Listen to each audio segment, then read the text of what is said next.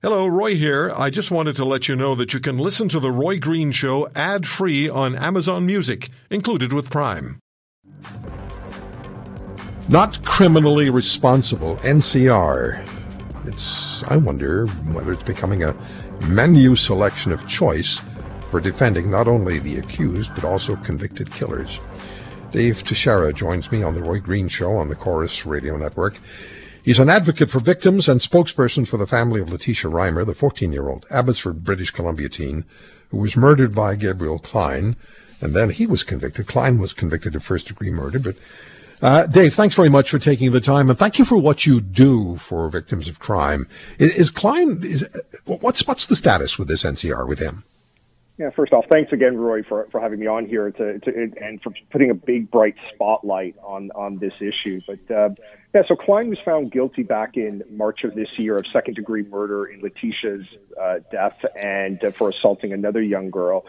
And he was supposed to have the sentencing hearing in June. COVID delayed that to September. And then a week before the hearing in September, and apparently this is the first time in Canadian history this has happened, they decided that now they're going to argue NCR after the trial was finished, after the sentence was handed down, but before the conviction was handed down before the sentencing.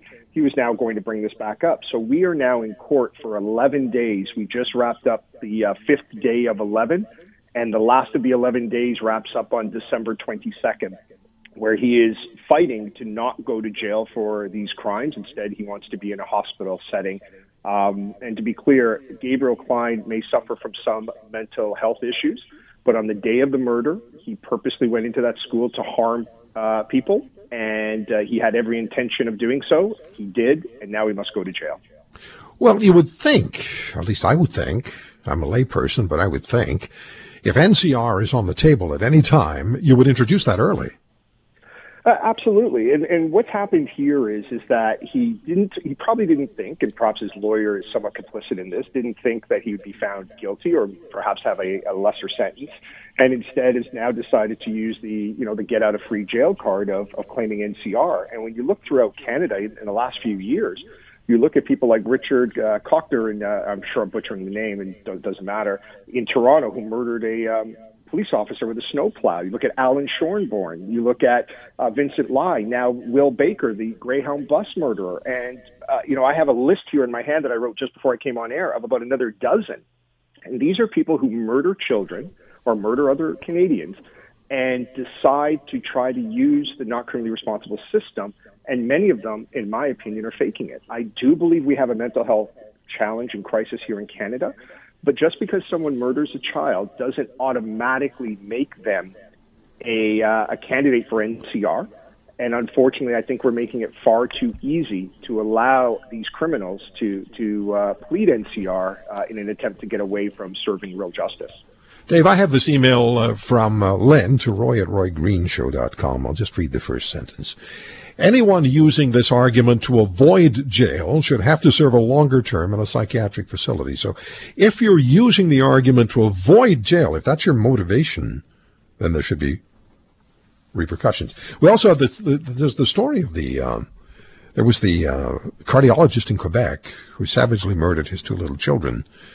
And was then, and he was found NCR, and then he gave interviews where he said, well, when I get out of the psychiatric facility, I'm going to go back into practice, get remarried, and have more children. And the prosecutor, I guess, the prosecution said, wait a minute, let's have a look at this again. They took him back to court. Now he's in prison, convicted of first-degree murder. So... Yeah, and that's exactly what, that was the right charge in that, or right... It was the right charge, the only charge. Right thing to do. And we see out here in British Columbia as well, Alan Shornborn, about a dozen years ago, murdered his 3 children. Yeah. So they're saying that he snapped, yet he had the presence of mind to make sure that the mother, Darcy Clark, wasn't going to be home. He packed all sorts of items. He was waiting for Darcy to come home.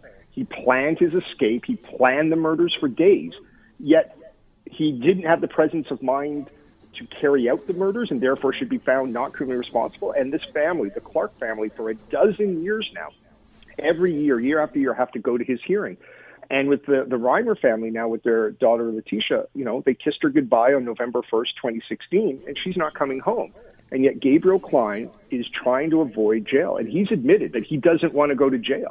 And I really think there needs to be a hard look at how this defense is used. There obviously are proper instances of where it should be used, but it seems to be getting abused. And like I said, there's probably about a dozen names I just wrote on this little piece of paper before coming on air that came to top of mind of people who are trying to use it and clearly are not eligible, in my opinion, for NCR.